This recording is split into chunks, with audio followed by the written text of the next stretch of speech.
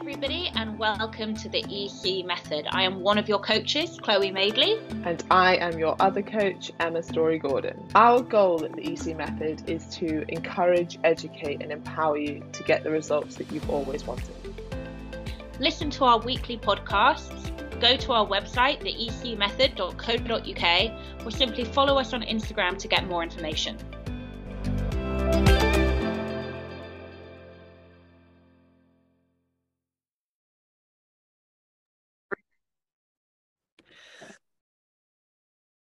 Hi. Emma's home from Texas. Oh yeah. How are you feeling? You're gagging to go back already? I am a bit, yeah. And a bit jet lagged, but I have been taking melatonin before I go to bed, so that shit, it knocks me out, which is so weird because it's like supplemental, but it really fucking hammers me. Yeah, but you can't get it here, right? You can only get it, yeah. And Tylenol. I just come back from America with all the drugs I can handle. Tylenol is the best painkiller ever. I didn't get any of that. No, because you're not a complete fuckhead like me. I'm like, what's the best painkiller you have? I'm gonna take it back to the UK with me. Fair. When it's there, why not? Why not? So the reason I had to come back, well, one of the big reasons was because I went to a talk today. Oh, right. By Dr. Hannah Ritchie, who is a one-to-one client of mine, but also much more importantly, like an incredible scientist and data analytical researcher. Anyway, so she gave an amazing talk today, and I thought what would be useful or just interesting for people was like the top 5 principles of a climate-friendly diet. So I've got them here. Do you want to hear them? Yes. Can I guess them? Yeah, okay, go. Okay. Eat less meat. Yes. Keep an eye out for product packaging. What is sustainably packaged? Okay, so wait, let's stop. So eat less meat, 100% right. But what's interesting is beef and lamb are like mad. Yeah. And then actually like chicken and fish are like significantly less. And then eggs is even less than that. So even if you were like, I still want to eat a lot of meat, I'd just cut red meat out and swap it for chicken. A huge difference. So that was quite interesting. It's not just like eat less meat. It's like if you can limit or eliminate. Pardon? I want to clarify that when I said meat, I did actually mean red meat. That I don't count poultry or fish as meat. Oh, right. An interesting definition. But yeah. It's always in my head, meat is like red meat. It's like a cow. Okay, well, yeah, then you're 100% right. Well done. Okay, packaging. Is that on the list? So very interesting as well. Packaging makes almost no difference. Oh, there we go then. And it's way more important what you eat than the packaging or how far it's come. So another like interesting thing is people think, oh, if you eat locally, then the food hasn't traveled as far. Then actually like it'll be way more. That was going to be my next one. Yeah. Yeah, no. Apparently makes almost no difference. And an example she gave was things like growing tomatoes in the UK is often more environmentally costly because you have to do things like artificially heat space or create like greenhouses and stuff, where actually if you just got it from Spain, where it so naturally grows, that even with the transport costs, it's way better for the environment to get the food where it actually grows best rather than us trying to like curate an environment here. Okay, so those are my next 2, and I'm clearly on the wrong path. So tell us, Emma. Tell us what all 5 of them are. Okay, well, actually, you've kind of nailed the first 2. So the first one was eat a more plant-based diet. So even if you're looking at like swapping milk to any of the non-milk alternatives is significantly better than drinking dairy. Then less meat and lamb, even if you're just switching to like more chicken and fish. Food waste is a big one. Yeah. So just like not overbuying stuff. Yeah. And then, like I said, source foods from where they grow well, not necessarily local. And then she's put at the bottom like important notes that like aren't on the list is that locally grown isn't better, organic isn't better, and actually sometimes worse. Yeah. Because it takes up more land mass. And the packaging like doesn't make a huge difference, and neither does like GMO. In fact, if anything, like GMO is probably a good thing in some ways. But what was really interesting is she like someone grilled her a little bit at the end who's like really high up in the uni. And she responded so well, but one of the questions was about, oh, what was it about now? It was like, because of the rising population, like we'll never be able to have enough food to feed everyone in the world. And she like whipped out this incredible stat that at the moment we make enough food to feed everybody 6,000 calories a day. Wow. Which to me was just like, that's, I mean, she was obviously not talking about the obesity epidemic, but you kind of think, wow, we're creating that much food that most people can eat like almost, if not 3 times their daily needs per day. And we're worried that we don't have enough food. And it's just a perfect stat to back up that our bodies and our evolution as human beings is designed to safeguard us from starvation, but it is not designed to survive this kind of food environment that we're in. And to just really be conscious of that and keep that at the forefront of your mind. The kind of lack of ability that people have now to feel a very normal biological feeling throughout the course of the day, which is hunger, and be able to sit with it. It's astonishing how much that's kind of been preached as like a really bad thing, and it's not. You know, we're really not meant to just constantly feed and constantly feel full. It's not how we're designed at all. Yeah, and even things like cravings. You know how most people think that cravings inherently mean something, like, oh, you know, if you're craving this, then it must mean that your body needs X, or that you're depriving yourself, whatever. I'm like, no, it normally means that at some point, whether consciously or subconsciously, you've been exposed to that food. Yeah. Like, how often are you craving pizza because someone's just been speaking about pizza? Not because your body's like, oh, I really need it right now is pizza. No, you've seen an advert on TV. That's why you're craving it. That is actually different in pregnancy, though. Like, there's a lot of signs and symptoms of people who have iron deficiency in pregnancy and end up wanting to do things like chew rocks. Or like, yeah, I've heard of people trying to eat coal. Like, I really want to eat coal. Yeah, like brick cravings. Like, it's really, really interesting. But obviously that's a very different time where your body is literally, everything in your body is driving you to do what's best for the fetus. It's just and it's not, that's what I mean, like it's not craving pizza. No. Craving like literally coal. Yeah, I love that. So it was a great talk. Go on, Hannah. Good for her. Yeah, it was very, very good. I think I follow her. I think you told me to follow. I don't think she puts, like, she doesn't put a whole lot on social media, but she writes incredibly well, and she's about to release a book. And she actually wrote a really interesting article recently that I think like Bill Gates retweeted, which is mad. But one of the take homes for me, obviously I'm always thinking of like, how does this relate into a coaching context? And like a lot of what she was talking about today was actually that these like small impacts or small changes over time have a big impact, right? Much like small changes over time have a big impact on your health and your body composition.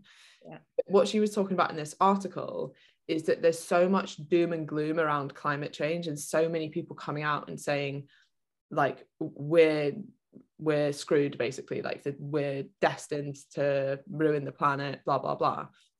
And then you think, and I think that the point is that they think they're going to scare people into change. If you're telling someone we've ruined it already, why on earth would they then want to change, right? And similar with like some of the obesity messaging, like the whole obesity cancer link that was like so heavily advertised by Cancer Research UK. It's like, if you're already telling someone that they've increased their risk because they're obese without kind of giving them any like hope or optimism, then why would they change? And with climate research, it's the same message. It's like, if you're telling people that there's no hope, why would we make any changes? Whereas if you're telling people, you know, you should be optimistic actually, and it's optimism that creates change as opposed to pessimism. But a lot of people try and like fearmonger people into change, and that's something that we need to change doing. I said this the other day when I was so pissed off with the Just Stop Oil protesters. I mean, living in London, I'm pissed off with them anyway, because I missed 2 of my midwife appointments because of their protests. Now, luckily they were scheduled appointments. There was no emergency, but if there'd been an emergency, I would have been in trouble. It's being stuck in central London, pregnant, with no, like, stuck in back-to-back wall traffic with nowhere to go. You can't get in a taxi. And if you can't walk when you're really heavily pregnant, which is when it happened, like, you're fucked. Like, it was not fun. And I completely agree with their messaging and what they're trying to do, but I fucking hate how they're going about it. And I don't think I'm alone in that. And when I saw what those two girls did to the Van Gogh painting, interestingly, I had a good talk with Dr. Mike about this.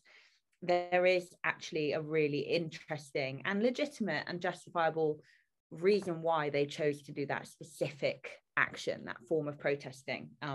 Funnily enough, all to do with using the world's resources and, you know, paying money to safeguard certain things and not other things. So there was actually some very interesting, genuine logic behind it.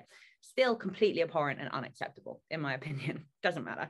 And I quoted what Hannah said to you, and you repeated back to me that, like, actually, we are actually doing more now than we've ever done in the history of humanity to protect and safeguard our environment. Now, could we be doing more? Should we be doing more? Yes and yes.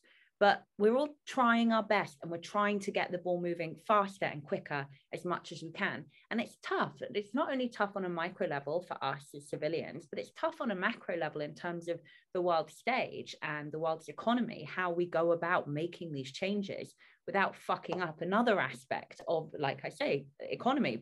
Well, not that we have much left to fuck up there, but thanks, Liz. yeah. Cheers, Liz. I feel so sorry for her today, though. I mean, my God, some of the stuff I've been seeing, I'm like, okay, she's resigned. I just feel if I was her, I would. You know what? That's some of the best memes I've ever seen. I know, they're amazing. They're amazing. But if you were her, would you not? I mean, I would be far, far away as quickly as possible. Anyway, and you're right that there is this huge doom and gloom about it, and actually that's not the way to incentivize and inspire people to make change at all. Like, human beings our successes are pinned down to one thing and one thing alone, and that's our hope that if we do something, we'll get something great out of it. So yeah, I completely agree with her, and she sounds like a fucking intelligent lady. She is, and it was really inspiring. Like, even some of the stats that, like, because she kind of picked apart some of the arguments that are given against, I guess, I get sometimes for climate change and sometimes against, but like extreme arguments. And actually, we live in a much more sustainable way than our grandparents did, because everything was based on coal, and now we barely use coal at all. And when you look at things like, even in the last 10 years, how much solar power used to cost compared to what it costs now, you can see that there's like these huge moves forward. Even like car batteries, I think there was a stat, it was like, I don't know if it was 10 years or maybe it was 50 years ago, the car battery, but it was like, it used to cost £500,000 for like a Tesla style car battery, and now it costs £13,000, right? And it will keep coming down the more and more we put money into innovation in those areas. So it was just like interesting to see, like, actually I can see how this would work, and mainly because we won't be able to build economies in the way that we did before. We'll have to use different resources, but now that these resources are becoming cheaper and more available, that's actually a feasible thing. Like, previously you couldn't be like, everyone get solar power, because it was so expensive, but now it's actually cheaper than like coal or oil or gas. Is she a consultant to anyone, like big business or politicians, or does she ever go in and I think so. All of their data from Our World in Data was like what supported the government's COVID messaging. So they were like the information behind that. So I think a lot of government information comes from their research. Good for her. What a good thing to be doing, and an appropriate way to be doing it, unlike a lot of other people. Yeah. Right. Okay. Should I go to the questions? Yeah. Right. Ollie, evening both. If you have any painkiller recommendations, throw them at me. Currently got a splitting headache. Throat feels like gravel, painful every time I cough, which is often. Also, my temperature is through the roof. Sounds like you've got COVID. Does he have COVID? I don't know. Paracetamol and sleep, I would say.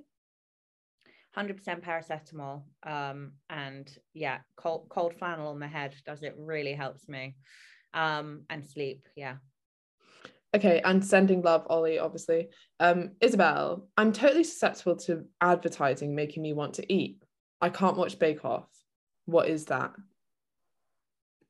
It's craving. Yeah, and it could be a result of over restriction, of saying to yourself, I'm not going to have X, Y, Z. Whereas if you allow for these things in your diet, you will find that your cravings do become a lot more. They still happen because we're all human. And you know, psychological hunger is something that we all have to battle with in the food environment we're in. It's an inevitable truth of where we are. But by the more that you try and restrict these things or specifically cut them out entirely, the more that those cravings are going to become really quite unmanageable, especially when you're in an effective fat loss phase. It's one thing when you cut something out and you start to really crave it after a few weeks. When you compound that with really successful fat loss, it's unbelievably difficult. So I would say try and keep it in in minimal to moderate amounts on a daily or weekly basis. Agreed. Yeah, just try not to be in too big a deficit, I guess. But this is quite a hard thing as well, because we've spoken about this re-hunger, but it's very easy to think that because you can't ever feel what other people feel, that you crave things more than others, or that you are a hungrier person than someone else. And we do know that hunger levels vary, but you'll never know what someone else feels. Yeah. I was thinking about this because Amelia and I were traveling back, and I was like, I'm so tired, and she was like, yeah, I'm really tired too. And it just made me think, like, what, like, you don't know. Yeah, like, it's not that it's competition, but like, I mean, she was definitely more tired because I slept the whole plane journey, but it's different people's perception. Like when someone says, I'm really fatigued, 1 second, I'll be back. No worries. Then someone else's level of fatigue could be completely different. I don't really know why that's useful, re-cravings, but I guess the point is, like, everyone can crave different amounts. But I agree with what Chloe said. Okay, Katie, nice to see you back safe and sound, Emma. Lovely to see you, Chloe. She's just popped off to do something. Kerry, sorry to hear you're ill, Ollie. I'm on holiday in the Algarve. The end. No. Who said that? Kerry, it's not actually the end. Hold on. But I had to get antibiotics for a chest infection and a sinus infection this morning after days of shivering, coughing, and struggling to breathe. School journey caught up with me and then some. But I did wonder if the wisdomous oracles had any thoughts on falling ill when you stop and relax or change routine. It's so common, isn't it? It's so common, yeah. I mean, yeah. It's. Do you know the science behind it? Is there any science behind it? I think there's theory behind it, in that, like, once you start like resting and relaxing, that your body's like, there's like enough energy to be unwell, or like things kind of start to catch up with you a bit. More to do, I guess, with like stress levels than anything else. Yeah.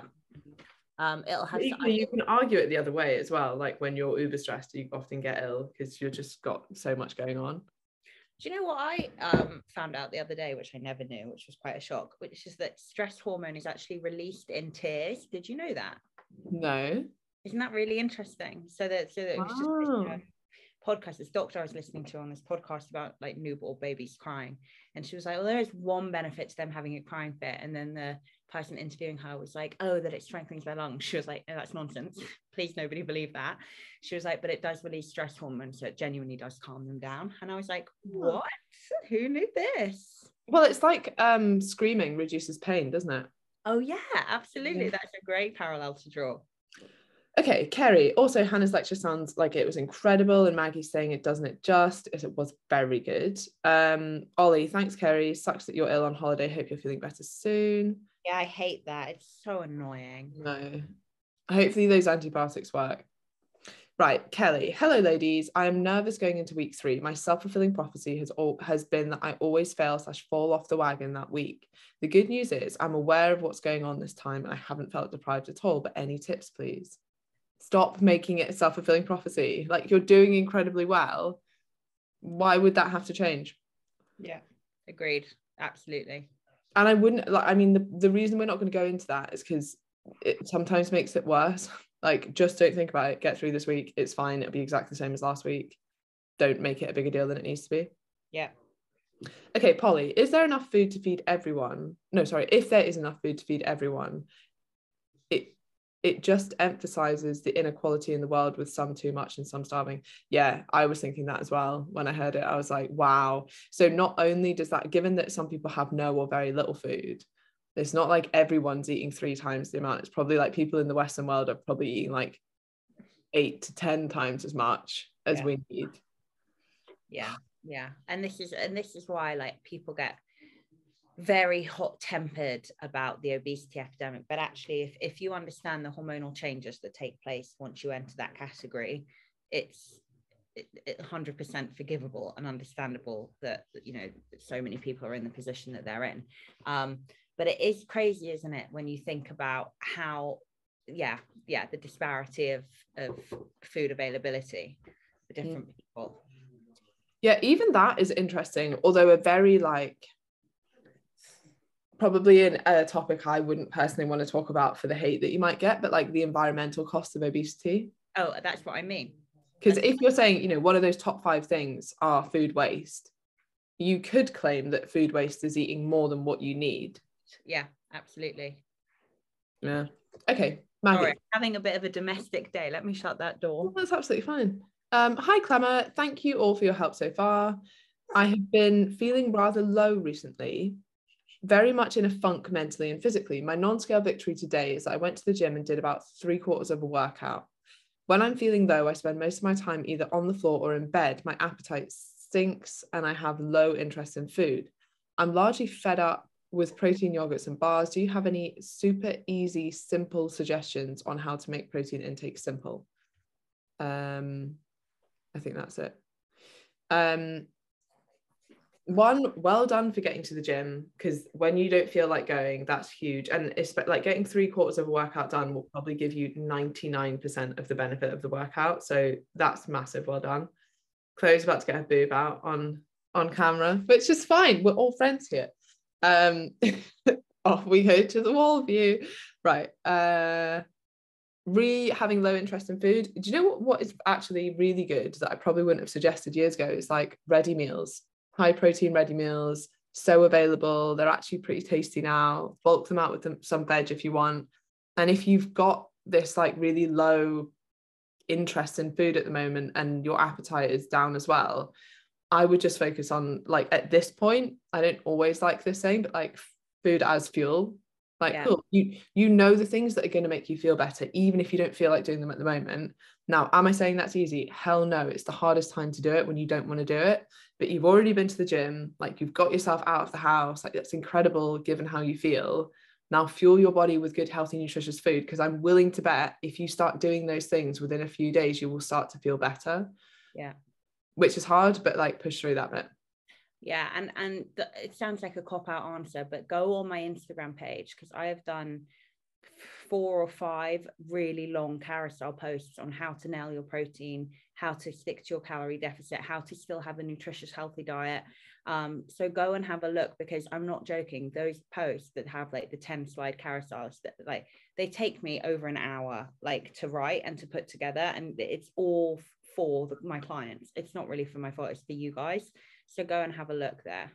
Yeah, there are certain bits of content that are like gold evergreen content that is just so useful, and then it kind of gets lost on social media. Yeah, we should probably have a section that just has like, these are kind of our top 10 posts that everyone should read. Yeah, I've put it as a feature for the last 3 rounds that we've done. You should definitely do the same thing, because your content is far better than mine. All right, well then you'd already done that. I put some like the step count one. Mm-hmm. We should put it on the member site. All right. Yes, we should. Okay, there we go. Right. 100% poly, 5th richest economy in the world, still have food banks, not right. Yeah. Okay. Hey gals, do you have any thoughts on CBD as a supplement? I decided to try it this week as I was feeling really anxious and I couldn't shake it. I'm now feeling great, but just suspicious that any info when researching it comes from sellers. So if you want to research like the fundamentals, you can go to PubMed or Google Scholar. Mm-hmm. The issue with that and telling like, and I'm sure you might be way more into reading research than I am, but like I even struggle to read that research, because there's the skill of reading research and knowing how to extrapolate the information that you want and the context of it. But when it's in an area that you don't know that much about, and by the way, I did a study on essentially CBD in a slightly different context, but the endocannabinoid system, and I would still say I'm a bit of a novice in that area. Like I don't fully understand it. And they're using certain tests and you don't know the benefits or the cost of those, or like, you know, what those tests actually mean and how to use that data. Muscle protein synthesis is a great example, because that's tested in different ways. Yes. And you'll find numerous studies that are like, such and such increases muscle protein synthesis, but they've not related it to whole body protein and its relationship to muscle protein breakdown. And actually, if you're building muscle at the end of the day, or whether it's just showing synthesis rates went up, which means very little in the context of like, if you were looking at how much muscle you might build off the back of that. But when it's and I know like a fair amount about protein metabolism, but I don't know very much about the endocannabinoid system and the different tests that you would do in, and how you would extrapolate that to real world. So it's hard to kind of get the data without having a huge amount of knowledge. However, most of the research isn't very compelling in this area. Like it's interesting and it's new. But in terms of like the impact on anxiety, there is some research that suggests that it may be beneficial, but it looks like the main benefit is a placebo effect, which I'm not taking anything away from. Like if you're taking it and it reduces your anxiety, great. The only negative to that can be that if you're taking it and it's really expensive and it's costing you a lot of money and there's no active ingredient working there, it's a very expensive placebo. Now, the hard side of that is that if it wasn't very expensive, it might not work. Yeah. Because placebos that cost more work better. Yeah. So there's kind of like various levels to this. The other thing about CBD is, and again, there's not been a huge amount of research on this, but I think they looked at 30 different CBD products, and it was something wild, like 80% of them didn't have the amount that they said on it. Yeah. And then 20% of them had no CBD in whatsoever. So you're kind of like, oh, okay, so you don't even really know what's in the product. Yeah, I mean, if you're spending a lot on it, I wouldn't. But if you think it's helping you and it's not costing you a huge amount of money, then it's probably not doing any harm. Yeah, I echo everything that Emma said. It's not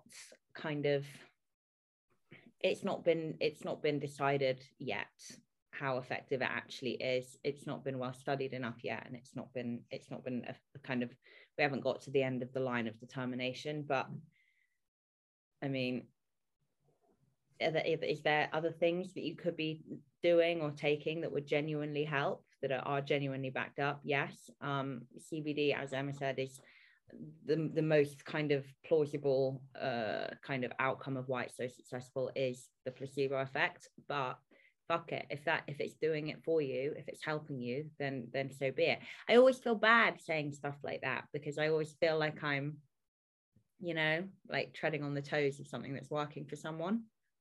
Yeah, because sometimes actually if you figure out something's a placebo, it has less of a placebo effect. But then interestingly, there's research that shows that even when people know they're taking a placebo, they still have a benefit to it. And sometimes it's how it's being taken. So some of the first studies on placebo were done essentially on this man who thought he could use magnets to cure people of certain diseases. And so much of that was to do with the ritual of, you came into this doctor's surgery and he did all this stuff with magnets around you, and he was like, I can feel your energy, and like, it was a process, it took time, you came to a professional place, it was someone who you respected given they were a doctor, and it was actually all of that, and it was very expensive, that caused the benefits, as opposed to the magnets actually doing anything. And I think how you take it before bed, you hold it on your tongue, you're forced to stop, sit still, quiet, wait. Which in itself, if you're an anxious person, and I've probably noticed this from time to time, especially when I'm really busy, I probably genuinely won't have just sat for 5 seconds while CBD would be under your tongue and done nothing the whole day. So even just doing that and being like, I just need to wait for 5-10 seconds, whatever it is, for this to like absorb into my body, that probably reduces anxiety in itself. Massively. I totally agree. Okay, Sarah Lynn, so many wins this round so far. My consistency with nutrition has greatly improved. I've managed to avoid emotional eating, and I took imperfect action and launched my podcast. You ladies both inspired me so much. If anyone's interested, you can listen on Spotify. It's called Middle Way Method. Great. That's like very much what Emma and I always are saying, our boring middleman approach, but it is the approach that has the most effect. Well done, Sarah Lynn. You're absolutely fucking smashing this round. Yeah. Bravo. And I think middle ground, like, it's so important because you can take the pros of like actually quite hard dieting and the pros of like anti-diet and kind of mix them, because actually it's the middle ground that's usually the right way to do it. And you can see the pros and cons of both. Like, I did a post about why you shouldn't stick to meal plans yesterday, but I'm also going to do a post probably tomorrow or something about why meal plans are really useful, but why you should make your own, right? Yeah. And That's the middleman approach. yeah, exactly. There's pros and cons to each, but it's very hard to sell that. Yeah, nobody wants that when you like, the post that does well is when you're like, oh, meal plans are stupid, and if you take them then you're an idiot, or blah blah blah. Take them, do them, whatever. Kanchan, you only have to look at apps like Too Good To Go to see how much food waste there is in this country. Oh my god, like, yeah, I didn't even really think of like shops. What's Too Good To Go? I think it's like when Tesco or something, I think, has like loads of stuff left over and you can like get it. I think some supermarkets are now better at, like, at the end of the day, giving all the reduced stuff to a food bank. Yeah. But interestingly, and it wasn't that long ago, I know that because my mate worked in Tesco, they had to put like all of the like stuff that was going off in a locked bin. Yeah. Oh yeah, that was a huge scandal. And there was a huge outcry about that. They don't do that anymore. Oh, okay. But yeah, and I know that a lot of I never saw it when I lived in the Midlands with James, but in London, if you walk past like the cafes at closing time, usually around 6 or 7, there's always a huge queue outside because they're giving away all the food from the end of the day that they didn't end up selling. And that's a really common thing to see in London. But I really didn't actually see it ever when I didn't see it up here. No. But and then it was weird as well, because isn't it Pret that at the end of the day take all their stuff to a food bank or something? But it was like a huge deal that Pret did that, and I was just thinking, why wouldn't everybody do that? If you're literally, the difference between putting it in a bin, and even like, I'm sure places would come and get it if you were like that lazy that you didn't want to go and give it. 100%. Very strange. Okay. Hi, wonderful ladies. Can you share some of the science behind breastfeeding and the extra calories? I read somewhere that you can have an additional 490 calories a day above maintenance. Very specific. Funny.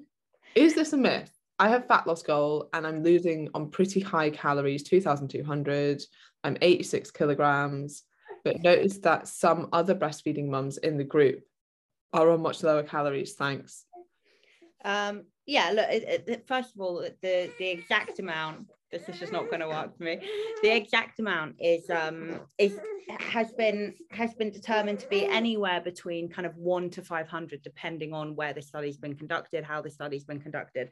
I would go as far as to say that yes, you can absolutely diet on more calories if you're breastfeeding. I'm really sorry, guys. I'll have to go give her to my parents.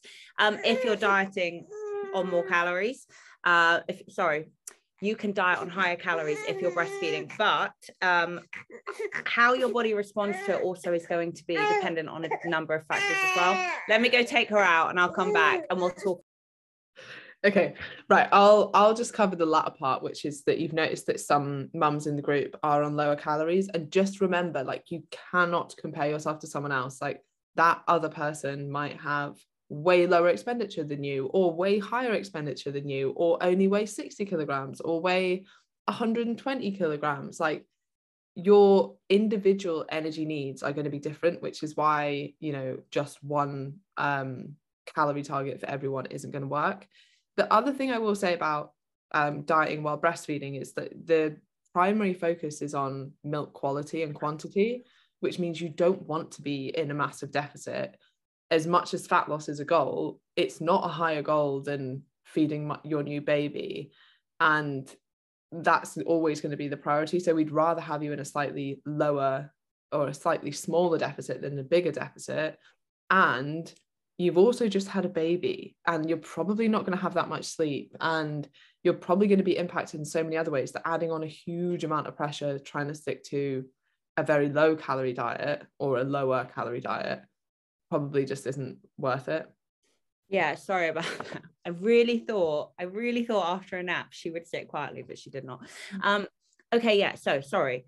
Yes, it is fair to say as a blanket statement that if you are breastfeeding, you can and should be dieting on higher calories. And by dieting, I want to take away like a fat loss goal. And I just want to be very clear that I mean food intake. You can be on a higher calorie food intake, and you should be on a higher calorie food intake because your body is being forced to make new substance and new fluid, which is full of nutrients to feed your offspring. Now, it will be true.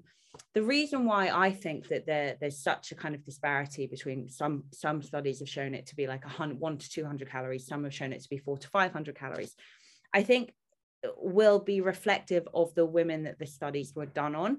So it's like everything that Emma and I do, it's quite subjective to you. How much body fat do you have on your body? Because that is stored calories. So that still plays a role. How much activity are you doing? If you're very sedentary, you likely don't need to be having as many calories as someone who's very active to keep making your breast milk to feed your baby.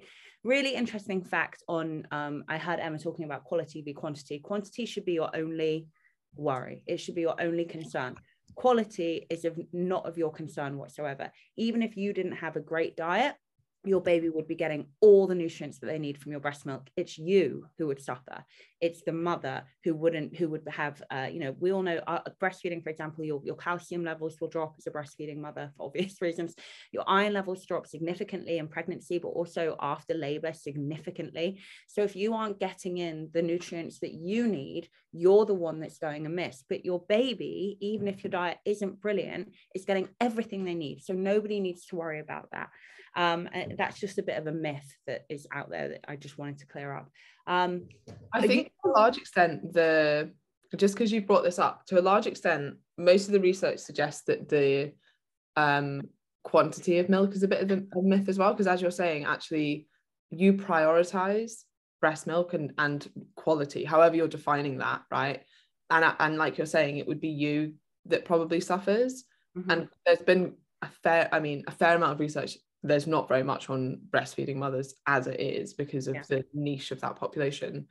But yeah, dieting doesn't actually seem to affect quantity or quality from what we know. But again, like, why would you want to push that anyway?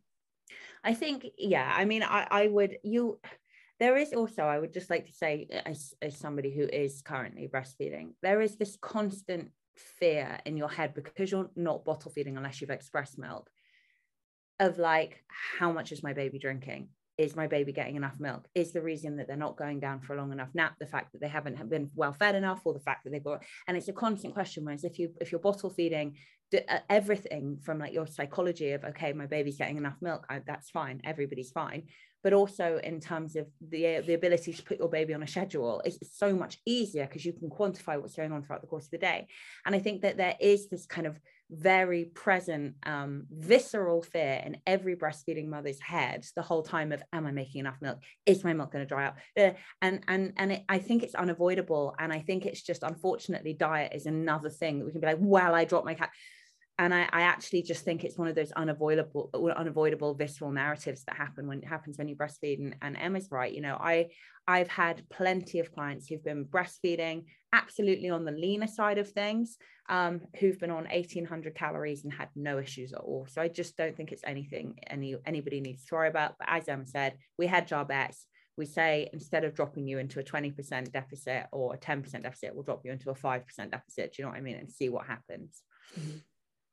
Okay, Kerry, unrelated, but the Liz Truss memes on Hansnet are lols. And also, have you seen the cheese clip? We import 2/3 of our cheese. That is a disgrace. What's the funniest thing about it is just her face. Her face! When she's so smirky. It's like, that's a disgrace. No, she goes back to, and then her face completely changes. And then she goes back to smirky.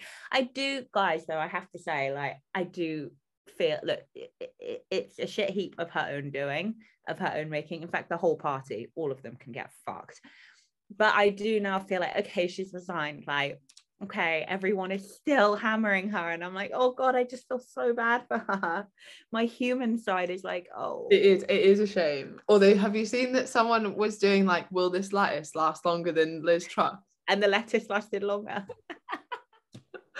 Oh, or the thing that she always talks about, like pork, she was going to a pork market or something. Yeah, yeah. I was laughing at that so much because when we were coming back into the UK, like the one thing they kept saying, like we must have heard it, like I don't know if it was on the plane, but also some signs and stuff. It was like, you can't bring more than 2 kilograms of pork back into the UK. And Amelia kept being like, Emma, make sure you don't bring a pork, which was not funny, but when you're that tired was kind of funny. And then it just reminded me of those trusts. Good luck bringing that back into the UK. Have you seen all the memes of like her in the back of the car? And it's like when it's 4:30 in the morning on a Thursday raining out. I don't even want to say it because we have too many drug references already in the podcast. Anyway, go on. Okay, right. Can-Chan. Might sound boring, but I did economics at A level. And there is a lot of political issues around food mountains and countries not offering their surplus to other countries. It goes beyond being paid for that food.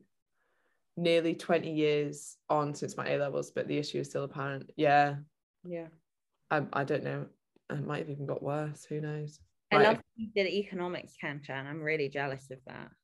Yeah, me too. Or like behavioral economics is like my favorite thing to read up on.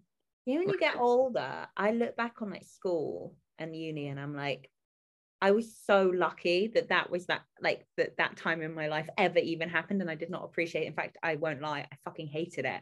I did not fare well in the academic system. I look back now and I'm like, I wish I could do that now, like all of it, all the schooling, the exams, the whole thing. It's mad, isn't it? I do think one thing that Hannah brought up as well is that we tend to focus on like the negatives. Like even Kerry said that, and I completely agree, but like we live in one of the richest countries in the world and we still have food banks. It's awful, right? But when you look at the percentage of people that live in poverty over the last 100 years, it's gone from like 80% to 5%. Yeah, like we have made significant improvements, but that kind of stuff's not reported because it's not seen as like news. Yeah. What is reported is, oh, food banks are going up, which is such a big problem. But it is interesting that, yeah, like when you zoom out a little bit and you're like, look at all the massive improvements that we've had in quality of life over the last 100 years. Yeah, no one's interested in writing about that. No.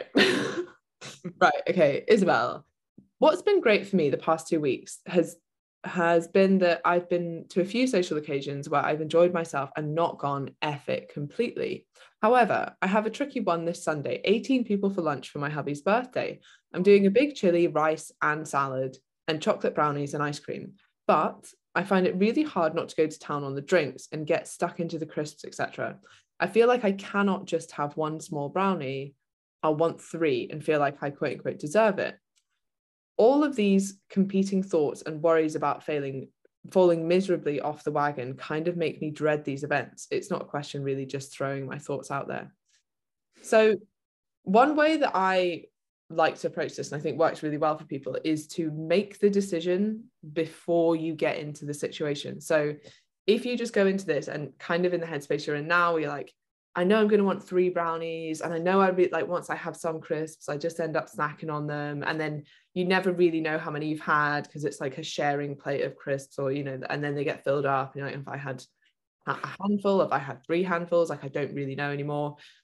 Go in with a set plan. So when it comes to like picky things, if you're on a diet, like I probably generally try to avoid them because it's very hard to keep track of what you've had. But have one brownie and really, really enjoy it. But set that target before you get in there. Like make the choice once and stop wasting brain energy basically debating with yourself of reasons why, but it would be fine to have 3, or I could cut my calories later, or I kind of deserve it. Like make the choice once, really enjoy it, and then be really proud of yourself afterwards and use it as a bit of a test to prove to yourself that you can go and enjoy that environment, especially if you have a plan going into it, so you're not kind of peer pressured, or you don't just end up going over calories accidentally, or basically going in hoping that things will just turn out the way that you want them to turn out. That rarely works, especially if you kind of said you've got a track record of that. Go in with some intent. I'm going to have, you know, like 1 scoop of chili, 1 serving of rice and a big side salad, and then I'm going to really enjoy 1 brownie, and that's it. And then that's part of my like goal this week. That's a huge win if you can decide to do that before, implement it, make a promise to yourself and keep it. Then that's how you start to build trust with yourself. And you might have to be quite intentional with that, like the first few big events that you go to like this. But then you'll end up just going and being like, not really having to think about that stuff anymore. So I think some people are put off by that because they're like, well, every time I go out for dinner, I have to kind of make this promise to myself that this is what I'm going to have. No, but initially that might be a really good way to do it. And then as you become more confident, as you've built that trust in yourself, because you do stick to the things you say you're going to do, you don't have to think about it half as much. Yeah, I completely agree. I think, look, sometimes, and I was talking to, I think it was Jo on the group today, who, you know, went and ordered something and then it came with these sides and she was having lunch with her friend and she just ended up eating it all and then was like, oh my God. And then because of this kind of, I guess, panic, guilt, shame mentality that she'd eaten what was put in front of her, which is a very normal human thing to do. Because of that mentality, she was like, well, I fucked up now. And obviously, you know, when you're dieting, it is a much more kind of restrictive mindset. You can't say yes to everything. So your brain kind of gives you the excuse. It lets you off the hook to be like, well, now I'll do whatever I want the whole day. And whereas actually, and I said this to her, if she reframed it to be like, oh, okay, they've put more food in front of me than I ordered. Well, you know what? I want to eat this. I'm at lunch with my friend. I'm going to eat it, enjoy it. And the rest of the day, I'll get straight back on track and I'm not going to feel guilty. And she framed it to have that point of view, that mental attitude. The rest of the day would have never been such a shit heap and she wouldn't be feeling so crap about it today. She'd be looking back at yesterday going, that was such a nice lunch. Oh, and I got back on, she'd be feeling great today. The difference here is obviously that you can, as Emma said, go into this with a plan, with some intent.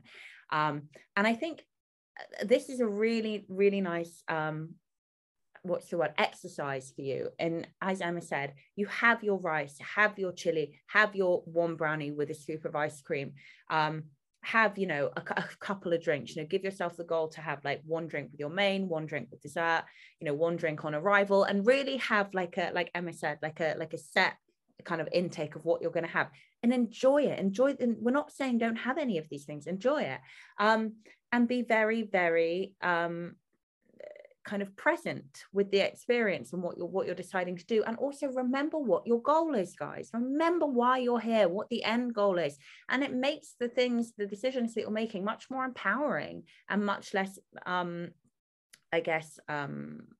depressive, really. And also just one kind of tip: don't make enough brownies for anyone to have seconds, including you. Make enough brownies so that everybody gets a brownie after their meal. And then you know, just say like, oh, you know, Jill doesn't want her brownie. Who wants it? Who wants to share it? Someone will undoubtedly say me. Serve it up to them because you're the host. The host can't have the brownie that Jill doesn't want. And kind of, yeah, and set that parameter. And I would agree with Emma when it comes to like the kind of the welcome snacks, just say no. Yeah. I agree. Like we come back to this basically every podcast, but it's intent, right? Like it can either be an empowered choice in line with your goals that you can feel proud of, or you can make it feel really restrictive. Like, oh, I can't have this, I can't have that, I can only have one brownie. Instead of like the same action, like I can have one brownie and enjoy it, or I can only have one brownie is the same action but feels very different. Yeah, exactly. Remember like how you're speaking to yourself about these choices as well, and that like it's a choice that you want to make because you want to get closer to this goal. Agreed. She's just saying, thanks ladies, I like a challenge and I'm definitely going to challenge myself to do what you say on Sunday. Decide in advance, move on, no guilt, be proud. Yes. Yeah, exactly. Love that. And obviously now you have accountability because you have to let us know how you get on. Yeah. Okay, hi lovely ladies, this is Samantha. Emma, I hope you had a great time in the US. I have lived here for 4.5 years. Until joining the EC method, I was constantly getting bigger, food portions are huge and calories hidden in everything, and clothes shops cater to bigger people much more. I think I just found being bigger much easier here than in the UK. I accepted my size and thought it was much more normal. That's so interesting. Anyway, especially with clothing, e.g. regular stores go to size 24. Do you think the impact of this means people lose perspective on what is a healthy size and how to live healthily? Yeah. Such an interesting because actually social norms have such a massive impact. Yeah. Like if it's even if you think of like the fact that some people think you're weird if you bring in your lunch to the office. They're like, oh, like it's a social norm just to eat the chips at the canteen. Like that's not a healthy choice. And like what I noticed being in America, especially Texas, is it is wild for you to walk places. When I met people and they were like, oh, like where did you park? I'm like, I just walked here. What like more than like 10 minutes? Like, yeah, I just walked here. And I mean, part of it's like it's not really set up that well for walking. Like there are pavements. No. But also like that's just become a social norm there, and that will have a huge impact not just on people's weight but also on people's health. Like the step count must be way lower than it would be obviously if you had to walk more places. So I think that's part of it, and that's now, like I said, a social norm. And then yeah, if the norm is everyone is overweight, then you wouldn't feel overweight because by definition you're the norm, right? And I think that probably does have a huge impact. Then there's even very interesting, if not a little bit controversial, research around how the people around you impact you. So it's something, I can't remember off the top of my head, but it massively shocks me. It was like something like you have a 25% higher risk of being obese if a friend of a friend is obese. So not even like you don't know this person, they're a friend of your friend, you've never met that person, but even like the trickle on of the impact of those behaviors can have an impact on you as well. So it's very interesting how social norms can impact your behaviors and then obviously your outcomes. Yeah, I think it takes anyone who's been in two completely polar opposite environments to and seeing how easy it is to be swayed. Like James, when he was a professional athlete, was a completely different person, a completely different animal socially than he is now that he's retired. I mean, it is night and day. It's really, really interesting. And I noticed that when I was pregnant as well. Obviously, it's not just, drinking or anything like that. So there's a lot you can't do. There's a lot of activities you can't partake in when you're pregnant.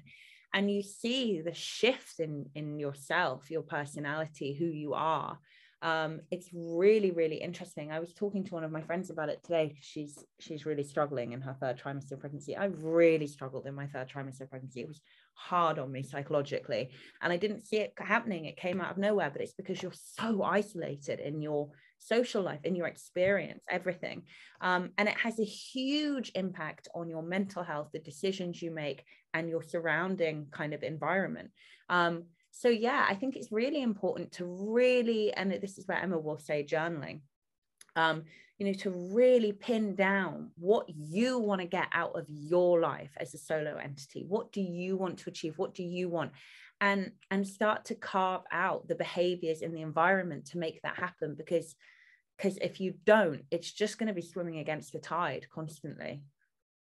Yeah, and I mean, even in other examples, like if you're in the fitness industry, for example, and you're a personal trainer and all of your mates compete, then actually some really disordered behaviors can become normal. Like it can be normal for people to be like, well, I don't know, have a bite of a bagel and then like spit it out or something, like really like disorder. Like, I mean, that's, what is it, chew and spit? That's an eating disorder, right? So, but things like that can seem like normal within extreme environments that everyone's surrounding you, and like getting mega lean for a photo shoot and getting up at 6 a.m. to do cardio and like cancelling clients or impacting the rest of your life just for this one purpose. But if you're being encouraged to do that by your peer group, that now seems normal, that we should all be like that's the pinnacle of success, then it's very easy to fall into those kind of like disordered behaviors. And if you're not checking in on yourself and being like, is this actually what I want with my life? Is this actually important to me? Or have I just surrounded myself with people who see this as success? Yeah. And then I think more broadly, I've said this before, and again, it's probably quite like a harsh statement, but I'll stand by it. If you act like the average person in the UK, you will be overweight, have very little savings, potentially divorced. Like the average person probably isn't what you want to aim for, which means that your behaviors also can't be average unless you want to end up like the average person who in the UK is overweight, which means that some of your behaviors won't seem quote unquote normal to people because by definition they can't be what the average person is doing. Yeah. I also, just interestingly, I never talk about that eating disorder ever, because I've had 2 clients now in my career tell me that they heard somebody talking about it and that's how they picked it up, and that's how they started doing it. So I never ever talk about it, but now that it's been spoken of, anybody, that is a really quite a common thing to start happening. And I would say it's as common as the amount of clients that Emma and I get who come to us thinking, and often wrongly thinking, they have binge eating disorder. But it is quite common, and if anybody's going through that, to please reach out to Emma and I and let us know.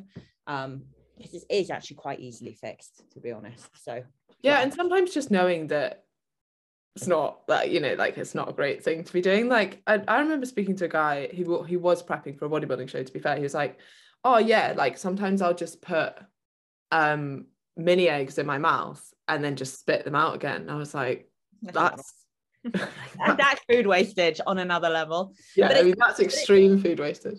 It's true. I remember the first time I did like a big photo shoot prep where I got really, really lean, and I would try James's food while I was cooking it for him to make sure the pasta was cooked, or whatever it was, the chili had been cooking long enough, and I would spit it out. And it was him who was like, don't do that. And I was like, no, because I don't want that to have to track it, and like I'm trying to get really in shape. And he was like, I don't care, it's not normal, don't do that. And it took him, like exactly what we're saying about your environment, pulling me out of that to be like, oh, that's really not normal.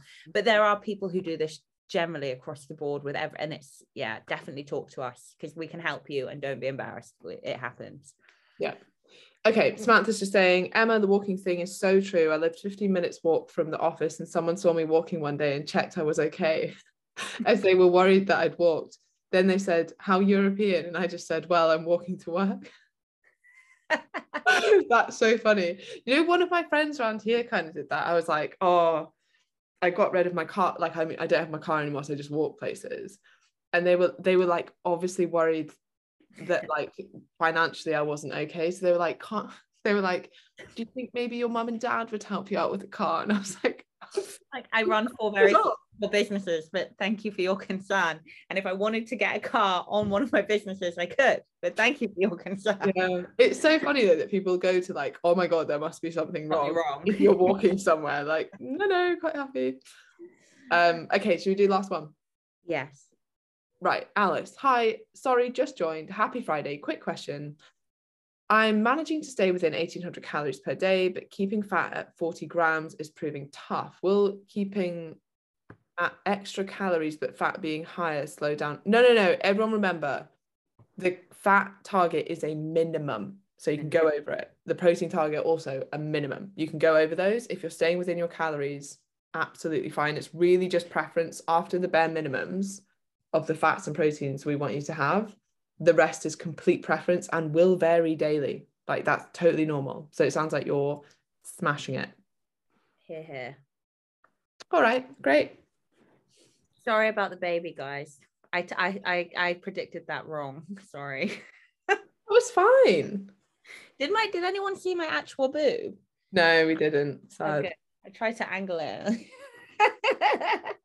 Okay, love you guys. I was listening to the last time in the bath last night and dropped my phone in. Classic. Aren't all iPhones waterproof now? I don't know. I wouldn't ever test it. No, I would never test it, but James is like adamant that they are. All right then. Okay, have lovely weekends, everyone. Love you guys. Bye.